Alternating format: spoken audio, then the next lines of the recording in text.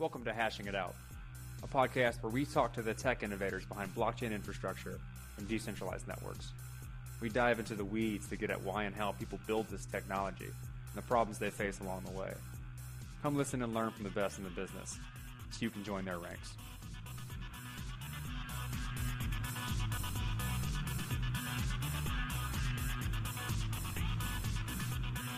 You're live. Welcome back to Hashing It Out. I'm your host, Dr. Corey Petty. Today I have Rick Dudley and Julian. I'm not going to try and pronounce your last name so I don't butcher it. Genesto. Genesto. Yeah, not too bad. So close. And today we want to talk about a interesting concept around ownership of digital goods and what that means in the broader context of Web3. This was a bit...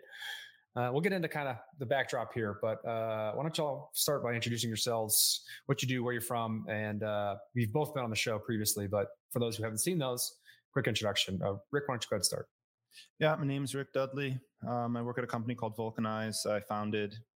We do mechanism design and software development, management for blockchain projects. And my name is Julien Genesto. I'm a Frenchman who lives in New York City, and I'm the founder of a company that builds a protocol called Unlock, who's trying to build a protocol for memberships, an easy way for all creators, communities, brands to set a membership contract and sell access to their members in the form of NFTs. All right. And y'all listen to me so you know who I am. Let's start by, I'm going to bring on the screen here the actual tweet that got this conversation rolling. Pedro from Wallet Connect had said NFTs are about provenance, not ownership. Digital provenance and valuable, in which I responded, provenance of what? And I think that's a very important concept here, right? So like ownership is the thing you're taking provenance of, and that's why it's important, right? So it's a combination of the two, and they both play a valuable role, in which Julian responded. Ownership as in control, not property. It's probably a more useful concept here. And we continue. Pedro says he likes this distinction of control versus ownership, which actually isn't something that I don't think I've explicitly thought in my head, but that idea has rolled around quite a bit. Rick, this is where you start to chime in and said there's going to be a lot of legal confusion around this too, since the idea of anyone controlling a thing, but no one owning it doesn't quite fit well into most modern legal systems. Absolutely. And then I'm like, hey, let's do a podcast. This is an interesting topic. And here we are. So unfortunately, Pedro couldn't make it. He couldn't make it. That's about all there is to it. So he gets to watch and comment later on Twitter and YouTube if he so chooses to. Yeah. So I guess the meme of this situation is NFTs are stupid. I right-clicked and saved it. So what's the point? And I think a lot of us who understand the back-end technology of why this stuff works or why it's important is tied up in ownership or the ability to manipulate that thing. NFTs are just basically a key value store, data structure on a blockchain pointing to things. More often than not, they're pointing to some image that's stored somewhere. But they have attributes. Sorry, I say that wrong every time. And you can guarantee who owns that set of attributes, and you can track how it's moved and what value it's moved for its entire history, depending on what blockchain you're looking at for that matter. How do you differentiate this thing on a broader scale? I mean, I think it's pretty straightforward, actually. I think there's two I think there's kind of like maybe three high level problems. One, most people don't understand what intellectual property is in the first place. So they're kind of just making stuff up anyway. And like the auxiliary of that is intellectual property is very abstract, right? Even when you do understand it, it's pretty not. The analogies about how IP relates to like physically owning something break down pretty quickly. I mean, even property law, if you think about like owning land, even that is not like people have mentioned that on Twitter. That's not like a very clear, people oftentimes are confused about how that works legally. So I think, and I'm not a lawyer, I'm not a practicing lawyer, I haven't passed a bar or anything, but I think a lot of those statements are just made out of ignorance. And then when you get to what actually an NFT is, as you were saying at the start, like, again, people have no idea what an NFT actually is.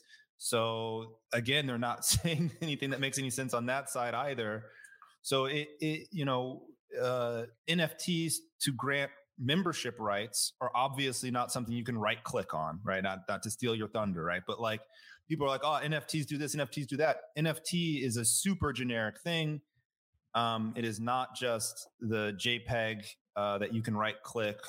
And even if you do no one is claiming that the that the record in the blockchain has any relationship to your copyrights, right? That is the most frustrating thing about this whole thing.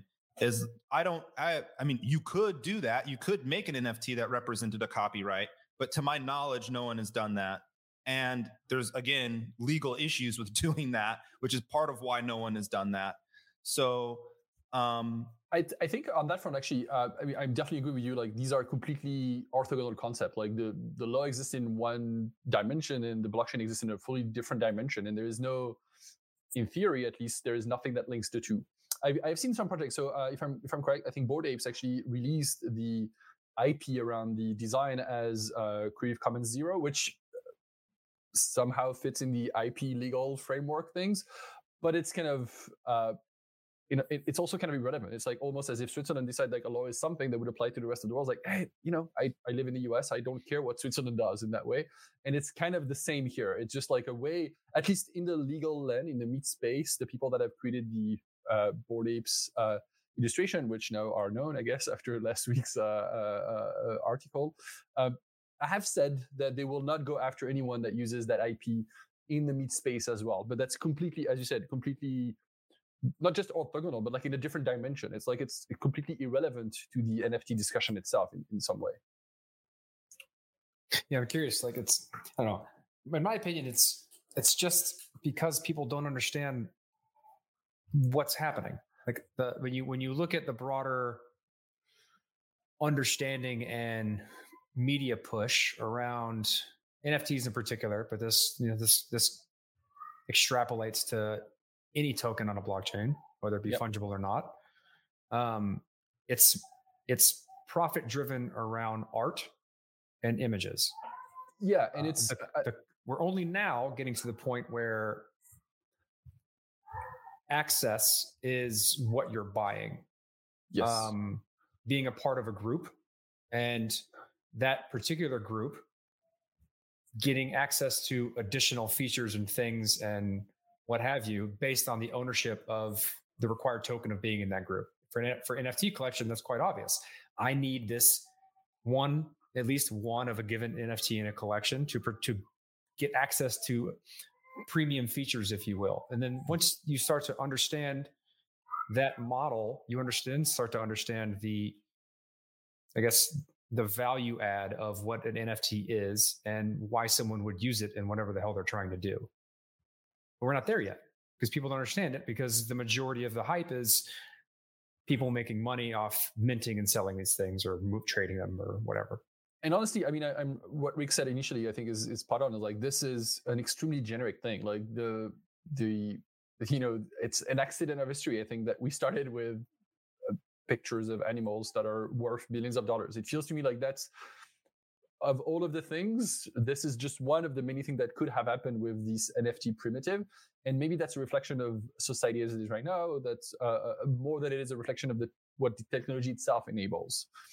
One thing that for me, when you say people don't realize, I think that's exactly right. People don't realize because we are, and it goes beyond NFT. Like, we're on the verge of creating a new social construct in some way. Like, if you think about ownership doesn't, like owning land, what does that even mean? Like, that's not physical. Like, there's no such thing as land. I mean, yes, there is like hills and stuff, but like, there's no such thing as like, I own this land. Basically, if you come after me and you're stronger than me and you kick my butt, you own the land. Like, there's nothing inherent to owning something outside of the fact that somebody more powerful will enforce that ownership for me if I cannot enforce it myself. So ownership is actually deeply rooted in in violence in that way. And I think what's happening with blockchain is like, it's not about violence anymore, but it's actually knowledge. And at the core of it, it's knowledge of a private key, which is no matter how strong you are, no matter how you can put a nuclear weapon up my ass, you will not be able to rewrite that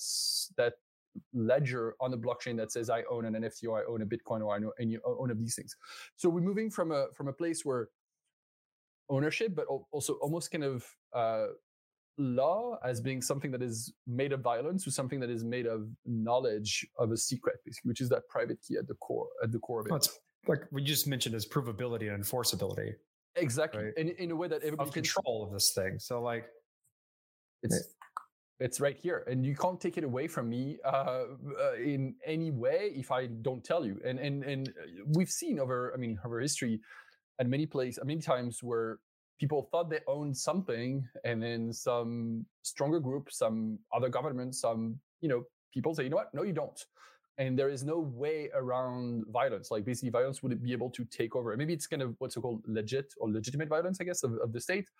But if you think about what's happening again, going back 12 years ago to Bitcoin, or maybe even further than that, the idea of cryptographically owning something means that no violence in the world can ever take it from you. And that's what's happening here, which is kind of weird, but I think that's the new paradigm that we're moving to. Yeah, I mean, I agree with a lot of that. I think there is the rubber hose method of crypto analysis, right? I mean, people can torture you to get your keys, but I think without getting too dark about the whole thing, it's more about having an opt-in society as opposed to a coercive society, right? We have this record and we all opt into believing in this record, and that's what creates our community, as opposed to the threat of literal physical violence creating the community. And that is it's sort of a realization or a formalization of what we had on the internet, where internet communities were emergent, but there wasn't really any way to, the identification with that community was a private thing. Like, I'm a member of such and such mailing list, and no, you're not, right? There was no way to really verify that you were. And I think this is just, especially from a generational perspective, I think NFTs are a way that people of these younger generations than myself are able to identify as members of these lots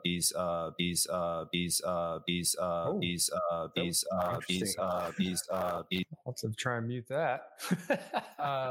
Don't know what happened to Rick, but yeah, I want to. It looks like he lost internet.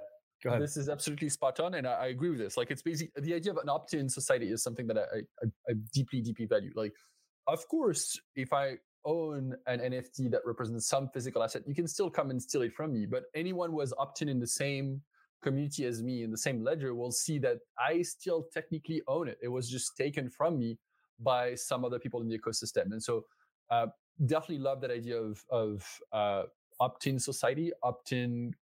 There's two things that I wanted to pinpoint from what Rick just said, and that is this, once again, separation of ownership versus control.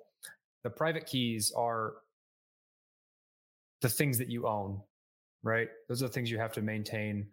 And the ownership of those underlying private keys can be dispersed further, right? And management of those things. So you have custodianship of that ownership in one way or another. So you have to maintain that stuff. And then because we've used names like wallet, the intuition that you own keys that control things on a ledger has kind of been lost in a lot of ways. And so people think that the coins are in their wallet or whatever. And we've severed the ability for people to intuit that what's going on is we're just exchanging the ability to control digital assets on some verifiable ledger. And that is something that I think is a very important distinction to make when people start building around these things and trying to understand why they're useful. And the other side of that is people don't quite understand it, this differentiation, and why NFTs are something worth looking into or understanding, and why they're going to be around, is partly like the reason is what Rick was just talking about. It's a really great way for us to understand being a member of something and being able to prove it and verify it without having to rely on humans. We're opting into this system because it's obfuscating the need to rely on a human to do that administration. And like the kind of the third part that makes it more difficult is most of the focus is on value primarily. So you look at your wallet and the dashboard or the UI is centered around how much is this stuff worth? Not what can I do with it? And as we move into what I think is this understanding of community membership and social interaction, that display of what assets do I have needs to change from how much is it worth to what can I do with it and what is that worth, right? 100% of this. And that's, I mean, that immediately the thing that comes to mind is the fact that the most popular NFT contract of all is the OpenSea contract. It's not verified, not open source, which means that in practice, you don't really own anything. Yes, you might own the private key of a thing, but you have no control over what's in that smart contract God knows who, but why? But there might be somewhere an admin function that allows somebody else to just come and capture all of the thing that you own, and so or change the attributes, whatever the thing that you think you control is. Exactly. And so having wallets specifically that would, rather than show you the value, show the kind of control that you have, is definitely something that would be extremely meaningful, because you don't really own anything if you have no what's the right way? Visibility, I guess, of what this thing that you own allows you to do or doesn't allow you to do in that direction. Yeah, absolutely. I do recommend, if you're playing around and you're trying to figure things out, I do say people, okay, yeah, use OpenSea, it's cheaper, but don't try to like run your life on it, because you don't actually control those NFTs that are minted there. And it is difficult to explain that to people, especially when they're getting started. And I didn't realize, I had forgotten that the contract wasn't verified, but it is kind of almost like a nightmare scenario for a lot of us, that so much value is locked up in a pretty opaque, they've done everything they can to make that system as opaque as possible while still interacting with the protocols. And I don't think they did that maliciously, but it is frustrating that they now have this huge market cap and have done nothing to address those issues. They're in some way product of success and convenience. Yeah. When I say that, I mean, they're convenient because based on the way NFT contracts work across the board, they're very difficult to integrate into wallets. Yeah. So if I want someone to use wallet software that I create, then I'd like them to see what NFTs they own based on the keys that they have. Doing that is difficult on my end, and keeping up with it is very difficult on my end. OpenSea was the first to expose an API that wallet providers could use that made that very, very, very easy.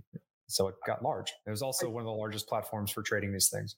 I think that's a different problem, though. I mean, I agree that there's a challenge around the fact that they became the API layer de facto, which means that, again, they become a middleman and they could, obfuscate things and not make it obvious what you actually own or can transfer and things like that. But it's a different problem from them having a smart contract that people mint from and have no idea what's in there. Yeah. Like, I do think that in practice, there could be, and I think there's actually already at this point, more APIs for listing some of these owned NFTs, and that's good, and I think we'll need that, because at least Ethereum, that I know a little bit more than the others, doesn't have good ways to actually do that, and shouldn't have, because it would actually be pretty wasteful in the core data store to actually have kind of the indices to allow someone to list all of the NFTs that somebody owned.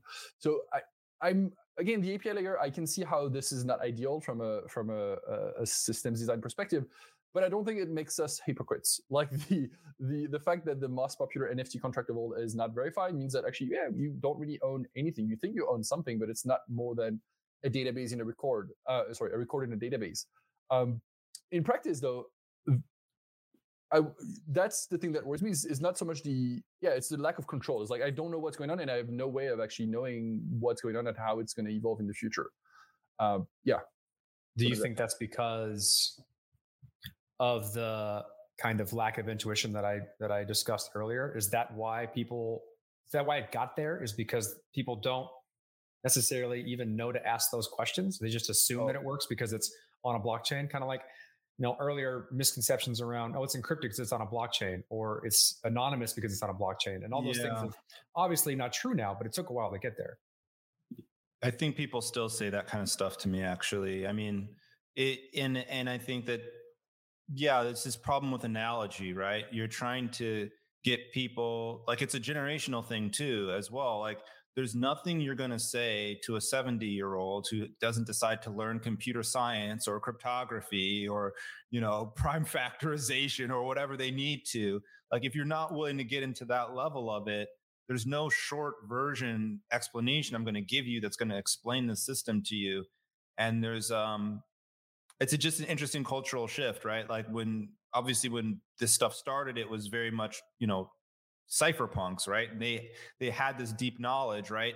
And so they kind of didn't even have a use for the analogies, right? And now we're at a place where NFTs are the first time. So, DeFi summer and NFTs hitting so close together is like pretty, I think, socially significant, like culturally significant.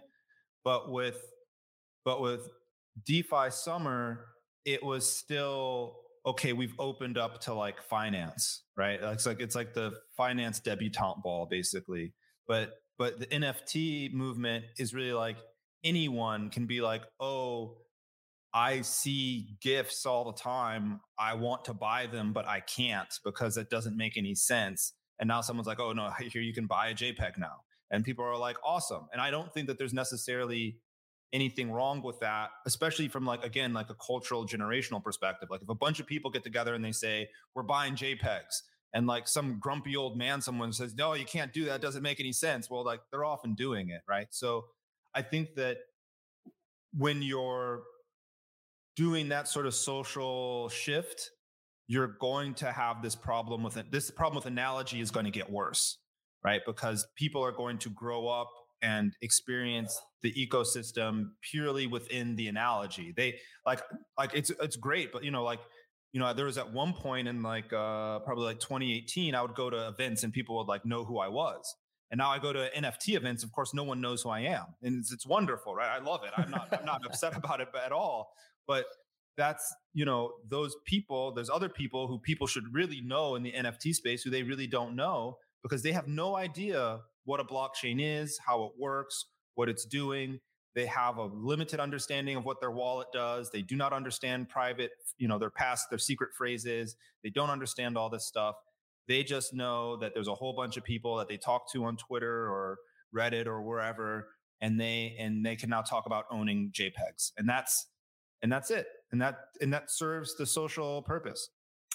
I think I want to go back to what Rick said earlier, which I think is definitely a good point, is the lack of words in some way, the lack of mental models. We don't really have a way to describe. We need to use analogies to describe these things, because people don't, as Rick said, they can't really learn prime factors to actually make sense of that, and that would be wasteful to actually have everyone go there. And so we try to, that's the skeuomorphism thing, right? We try to describe something new with something old, even though that doesn't fit perfectly well, and that creates a tension. And the ownership concept for me is definitely one of the critical aspects here. Is like, you don't own an NFT in the same way that you own a house. In some way, I would argue that you own an NFT in a more fundamental way than what you own a house.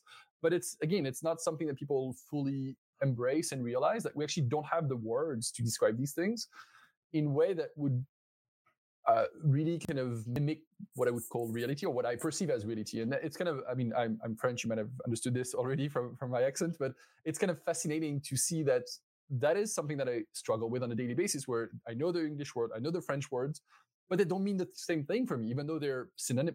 You can translate one and the other. And it feels to me like there's almost, and I think it's all of us like this, there's concept and ideas that English words, French words, German words, I don't know, Russian words, might not actually be a good description of, because that mental model, that image of what it is actually evolving in ways that are linked to the core capabilities of the technology and that was basically, I don't want to say invented, but discovered in a way that we've never put a name. Like, I mean, when the Native Americans are called Indians because that's basically when Christopher Columbus and his crew arrived here. They thought they were in India, and I think it's exactly what's happening here with ownership. We're going to call this thing ownership, even though it has, I don't say nothing to do, but it's very different from the actual physical ownership of physical things. Does that make sense? Mm-hmm. Yeah, for sure. Yeah, I've definitely often railed against the words we use because they don't give the proper intuition to how it works, and unfortunately. If you don't come up with a better solution for people and it doesn't get attached, then no one cares about complaining. Exactly. We need them, and then they're limited, which is kind of the biggest frustration of all. Yeah, but I think that comes from that shift that Rick was talking about, and you're kind of discussing with like how things are going, comes from people's behaviors, right? People are doing things, even still using the old bad analogies, and eventually someone comes along and puts a new name to the behavior because they realize it no longer fits and people are willing to listen. What do we need to be doing? Because we all build and try and get people to understand this stuff more fundamentally to how it works. What do we do to help push that along? In my opinion, it's get people to use these things so that they make that association of this is what my token does and that's worth something. Yeah, absolutely. Usage is a big part of it. And what I try to tell people with NFTs is, because people, again, I'm by no means an NFT expert, but people know that I work in the blockchain. And so they ask me and I say, well, focus on the community. So whoever it is, if they're trying to issue NFTs, which is usually the people that talk to me, I say, well, don't worry about issuing an NFT. Worry about having a functional and deep community. And then in that domain, and then the NFT issuance, an expert will show up and, you have to use your street smarts or whatever to vet that person, but you'll get through that process. And sort of the same thing as a purchaser, look at the community backing that project. Don't just look at the price that could be easily manipulated on OpenSea or what have you. Engage in the community. And I think to your point, Corey, around usage and using the tokens, we don't have those killer apps right now that I think really connect the community to the NFT, which I assume is in part what Julian is working on, actually. And me, for that matter. It's just we haven't. Oh yeah, of course, yeah. Announced that hard. I'd say even more petty than we do, but yes, 100%. And I want to go back also to what Rick started with around the idea of mental models, like using it. For me, you can't have somebody tell you what it is, because the words that they're going to use are not going to help you build that right mental model, because it's so different in some way. The words are so unlimited. And so the only way to do that is actually to use it. And so I know this sometimes is like, it sounds very, what do you mean use it? Like download a wallet? Yeah, download a wallet. Then maybe, and I'm not saying this to, purchase crypto so you become rich. Like just go on one of these testnet if you want. Like there's Rinkeby, and then find a few NFT project there, and then try to mint one, try to purchase one. And what Rick said, once you start to have an understanding of how it works from a UI perspective, now join a community and try to see what that collective ownership, because like in the end, it's like I own that NFT, you own another NFT, we all own different NFTs from the same collection. Means that we start to share something, that we start to have interaction that are unique and that are defining our culture in that subgroup or in that small group. And that's the thing that's interesting to me, maybe more than I use this version of Solidity, or my NFT is on Solana versus Ethereum. It's like, yes, this important topics for some aspect, but you're not going to understand the concept behind owning an NFT is until you actually own one. I feel like you're doing yourself a disservice here, Julian, by not talking about what you do, because that's the main point of Unlock Protocol is NFTs as use, and it's NFTs as access. Yes, and in a model that people already understand. Yes, absolutely. So I'll go there and do my little quick pitch. But like I do believe that the web and the internet altogether have been built around the idea of monetization through attention. Basically, it's like, how can I, when I create content, steal 5 more minutes worth of your time because I'm going to sell that to an advertiser? And I think that's ill-informed, and that creates kind of bad incentives around content creation, a bunch of things. What I've seen emerge, and I'm not talking about blockchain here, what I've seen emerge over the last 15, 20 years, I've been in the open web for a little while, is the idea of membership, is the idea that people are going to pay to be part of specific communities. And if you think about this, actually is very much true in all of the physical world. Like, I mean, in Brooklyn, there's a Park Slope co-op where people go, do their shopping and stuff. It's highly, highly community driven. It's not about, how much I pay. It's like, really, I'm part of this small group. And so I do think that the sense of community is something that is extremely strong. And I think that NFTs is actually a very good way of making the community, I don't say physically real, but in some way tangible as an object. It's like, hey, okay, I know that I'm a member of this thing because I've got this in my wallet. I know I have this little badge, this members card, and that's my, I don't say pride, but that's my signal that I actually own this. And that's what Unlock is. It's basically a protocol for memberships in the form of NFTs. There's a couple more things, but really that's what it is at the core.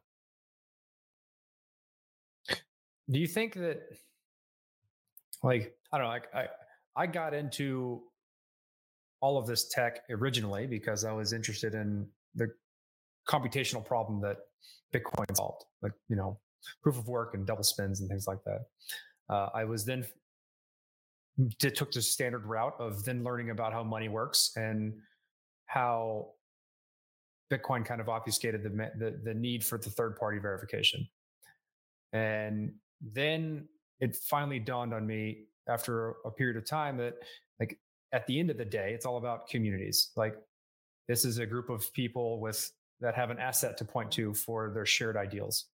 And that asset generally has a value associated with the shared value of all of those people's ideals. You're able to quantify a set of ideals within a token and its distribution based on, and that's kind of like a really fundamental way of looking at how to price in what something's worth, is what people are willing to pay to get it and then use it for or hold it or whatever the ideal set of that token is. I'm curious to see if, now that we've, I don't know, the concept of NFT or something that isn't just a currency, a fungible token, is now becoming more prevalent, and experimentation on that stuff happens. If more people jump onto that same association, that it's the community that has the value, and that value is however the token quantifies their ideals, their shared set of ideals. Like, we all bought this thing because we care about this, and this, and it gives us access to these other things which are similar. And in the past, there was no way to quantify that or sell it, or, like, you couldn't exchange it, you couldn't prove ownership, you couldn't encapsulate it. And a lot of the ways what we're doing is we're encapsulating that, I guess the only way to put it in my head right now is just shared set of ideals. And I'm curious to see if people move towards that and then start to say, oh, this stuff is worthwhile, or they're like, that you're full of shit and that's a dumb idea. Like, I don't know. Because community is clearly the core of this, right? That's the only reason why any of this stuff has value, is because there's a group of people willing to buy it. Yeah. There's one thing that keeps resonating in my head is, like, when you say quantifiable, I actually don't think all of the value is quantifiable. Like, more quantifiable, better than previously. But I think some of it is binary, right? Like, think of it as, it's like you either have it or you don't have it. Like, we obviously have a big debate over the weekend over Catholicism in some way. There is no, like, oh, I'm 100 Catholicism or Catholic, and then you're 20. Like, you are in or not in some way. And so I feel like there is a lot of aspect like this where, even though it is quantifiable in a binary way, like either in or out, it's really hard. I mean, there's no such thing as, like, more of one than somebody else. And that's the value of NFTs, is, like, for all of the communities where I am not more a member or more a person in the ecosystem than somebody else. I am, like somebody else, a member or not a member of that ecosystem. Well, that's because we don't have tools for administration and setting those boundaries. But right now, it's you have it or you don't. There's nothing built on top of it that people use in these things to differentiate that. But even there, I mean, again, like, there's a lot of things that I don't think you can easily quantify the difference between two people. Like again, like religion is one of these. Like yes, I am. I believe in this or I don't, and it feels like being there's a lot of communities where it's like you're either a member of that thing or you're not. There's no such thing as being a plus, a more of a member than somebody else of a specific community. So I agree with you. Like it's all about the communities, but in some way there is a lot of communities that are not fungible in that sense, and that's why I do think that NFTs make sense in that concept. Is like there is no.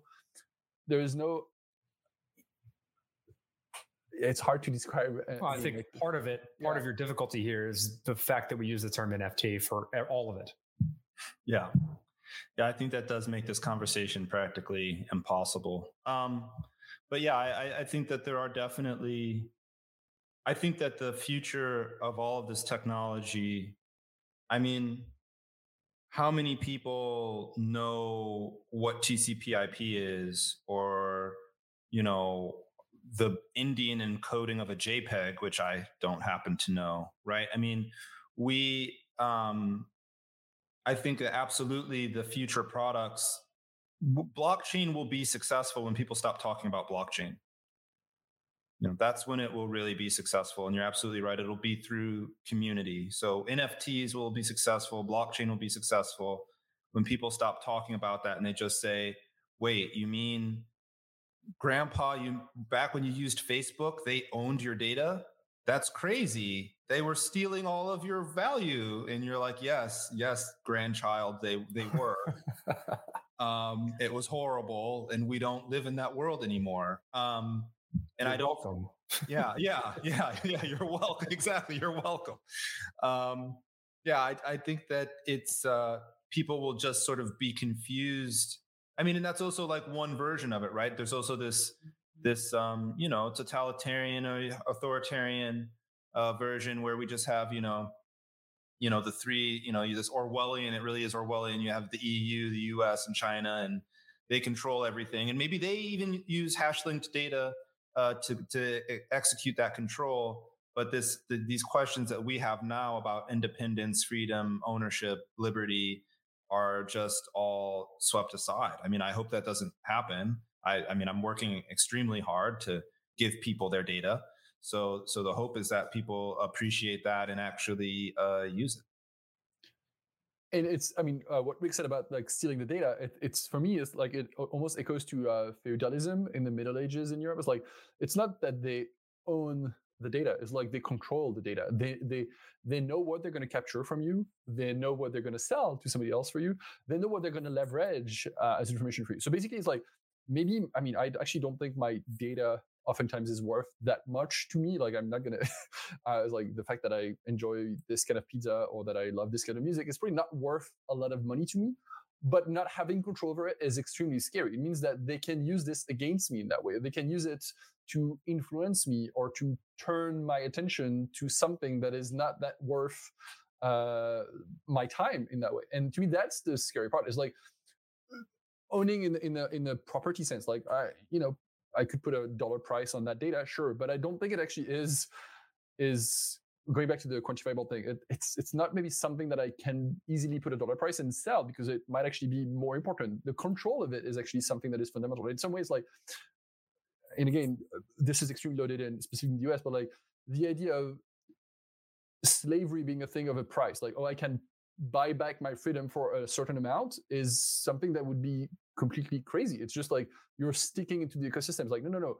There is no price for your freedom. Like there shouldn't be a dollar amount in front of this. It's not something that you can quantify in that way. It's like you need to get out of this model and say, no. It's not like Facebook owns the value of my data. It's like, I want to have control of my data in the same way that again, very loaded analogies and stuff, but like a slave might want to actually have control over their destiny rather than say, hey, there's a price at which I can pay and now it's mine, which is like, no, that's not the right mental model in my mind, at least.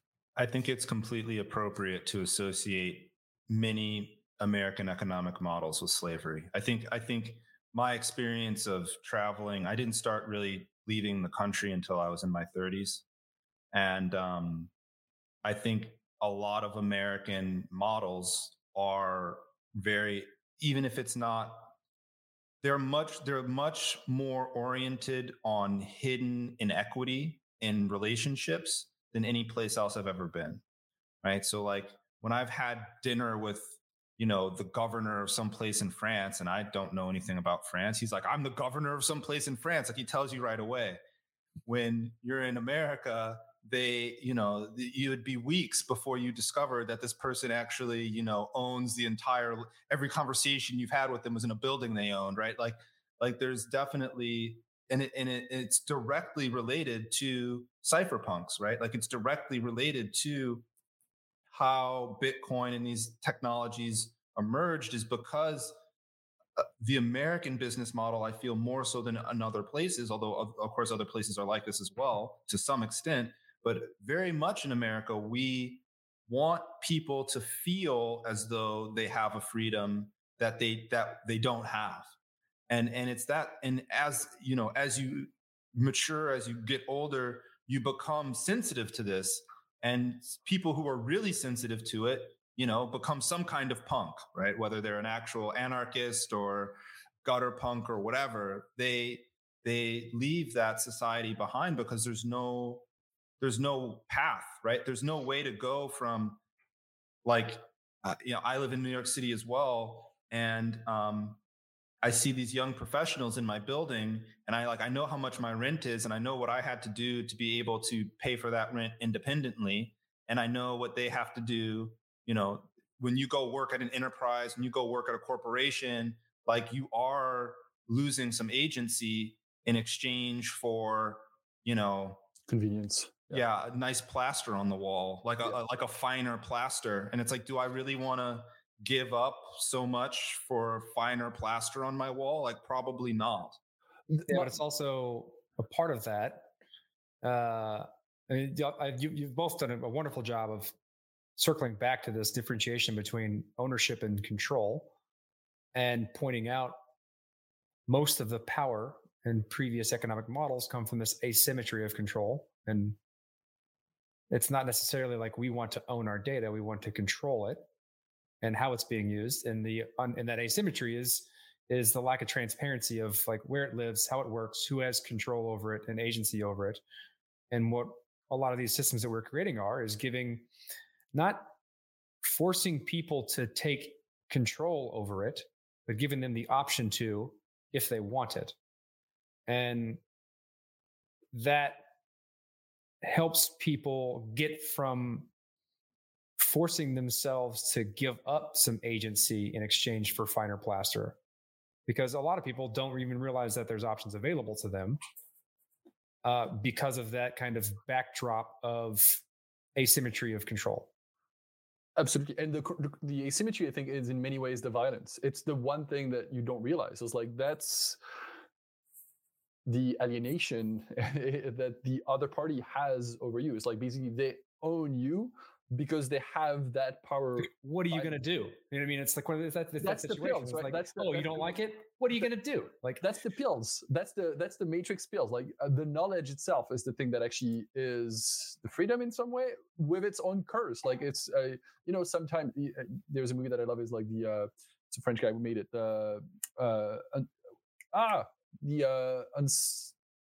Anyway, that's the story of a girl that actually goes to the hospital and forgets every day her story. And you've seen that movie. It actually happens in Long Island.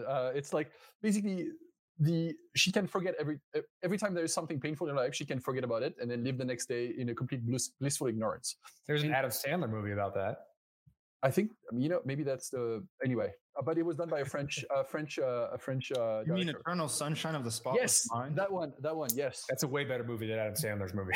Okay, that's another one. Okay, but that to me is like, that's the curse of knowledge. Like sometimes you know things, and it makes you realize that the life of a golden yuppie in I don't know what neighbor you're in, like, who doesn't think about all of the control that they could have if they fought for it, could actually be so much better. And knowing that it's so much work to actually get to that freedom is definitely something that is, again, I don't want to say curse necessarily, but like a hard question. And that's the pills in Matrix. And if you go study history in the Middle Ages, obviously feudalism was not something that was, a lot of the people that were, what do you call this, peasantry, I guess, were happily peasantry. I don't want to say happily because it's kind of a thing, but like they don't want to be free and have to go find a job by themselves. Like knowing that there is this benevolent lord that would give them food and take care of them was something that sometimes is comfortable also, which is kind of a challenge as well.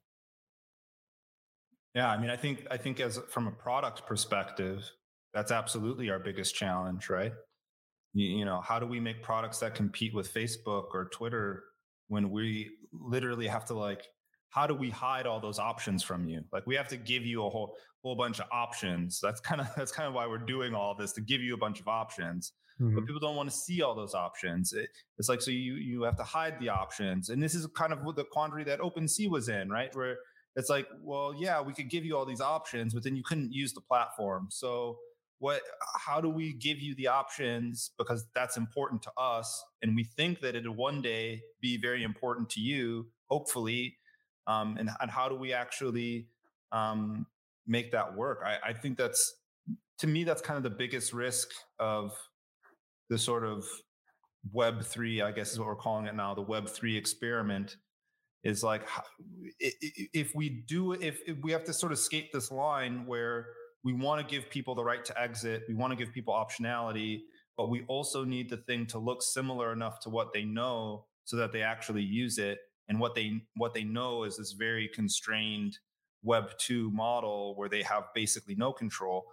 Another thing I used to say to people way back when, I actually know a guy here who runs his own mail server from his house, to show you how old I am and how old this gentleman is. And, you know, if you were to try today to run a mail server out of your house, it's exceptionally difficult to do. It's not easy. The reason he can do that is because he's been running mail servers for 30 years. Especially if you want someone to actually get that mail and not send up in a spam filter. Exactly. How does he, he could just learn DMARC or whatever in a couple of days and adapt and move on. Maybe he worked on the standard. But a normal person can't run a file server in their house or a mail server in their house. They certainly can't run an Ethereum full node in their house. So it's, this I think is the big challenge. And I think that when we talk about NFTs as well, when it's like, well, how do I know that I own it? How do I actually prove that it's really mine? That becomes a serious issue. That hopefully will become a serious issue in the near term. Yeah, I would argue that all of us who are building things, and to quote your Twitter profile, sell lockpicks and not shackles. Yeah, giving people options to go somewhere in the event that they want to opt out in the system they're already in. We're very ahead of our time, and unfortunately, the behavior, the appropriate behavior of this technology is anathema to Web 2. It is a very different mental model of taking responsibility and not putting it out to others and relying on I forgot my password button. But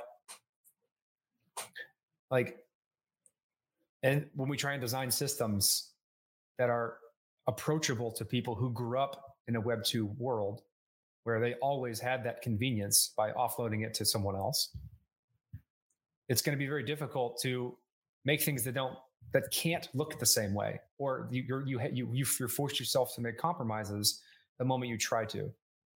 And it's going to be a while, but I think we've all made the bet that eventually people are going to get fed up enough to learn or make that behavior change.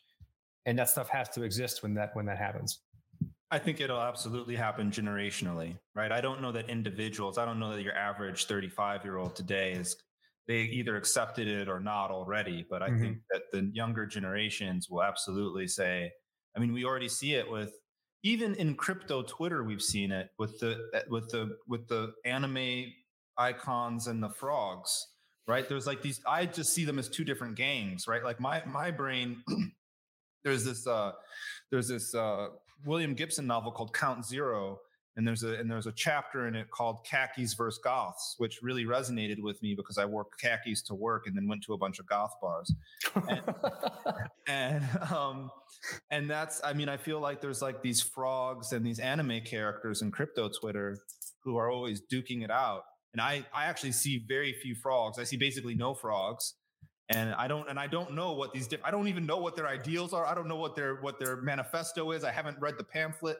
All I know is that a lot of people who talk to me anonymously have an anime character, and a lot of people who try to make fun of me anonymously are frog-like characters. Yeah, I want to go back to another point about control, and I think Rick alluded to this earlier as well. Is like giving control to people by giving them optionality is definitely a good direction, but the challenge around this is like if you fall on the other side, too much control, actually too much ownership is also creating kind of the paradox of choice, where it becomes impossible to actually know what is the right option, and you fall into the trap where you have all of the choice in the world, but you're actually not empowered to make decisions because you don't understand what's going on and how this works. And so that goes back to the earlier discussion that we've had around like finding mental models and kind of creating education. And I think that's maybe one of the most, I don't want to say painful, but like one of the most the hardest work that we have to do in that ecosystem is like training people and telling constantly about what we found and what maybe they should try to find by themselves, rather than say, hey, you know what, yes, of course, this is the better version and trust me. Like that's not, if you say trust me, this is the better version, or now you have the choice, you're actually not empowering them to make the decision and kind of take full control of their destiny again, or what they want to do. And it feels weird to say destiny when it's like talking about OpenSea, but like it's, you have to know your shit to make informed and valuable decision. Otherwise, it's as if somebody else made this decision for you, and that's, you know, maybe better if that some person is at least sometimes benevolent. So it's kind of a very fine line that we have to work all the time between giving choice, option, control, and then obviously at the same time educating, training, and this actually not just happens through technology, but like through art, through words, and through novels. Like I'm reading books is actually a very good way of learning about things and kind of putting yourself in situations that actually help you make sense of some of the technologies that we are playing with at this point.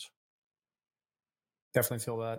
I mean, I've said a few times in various places that we as developers who build things for people,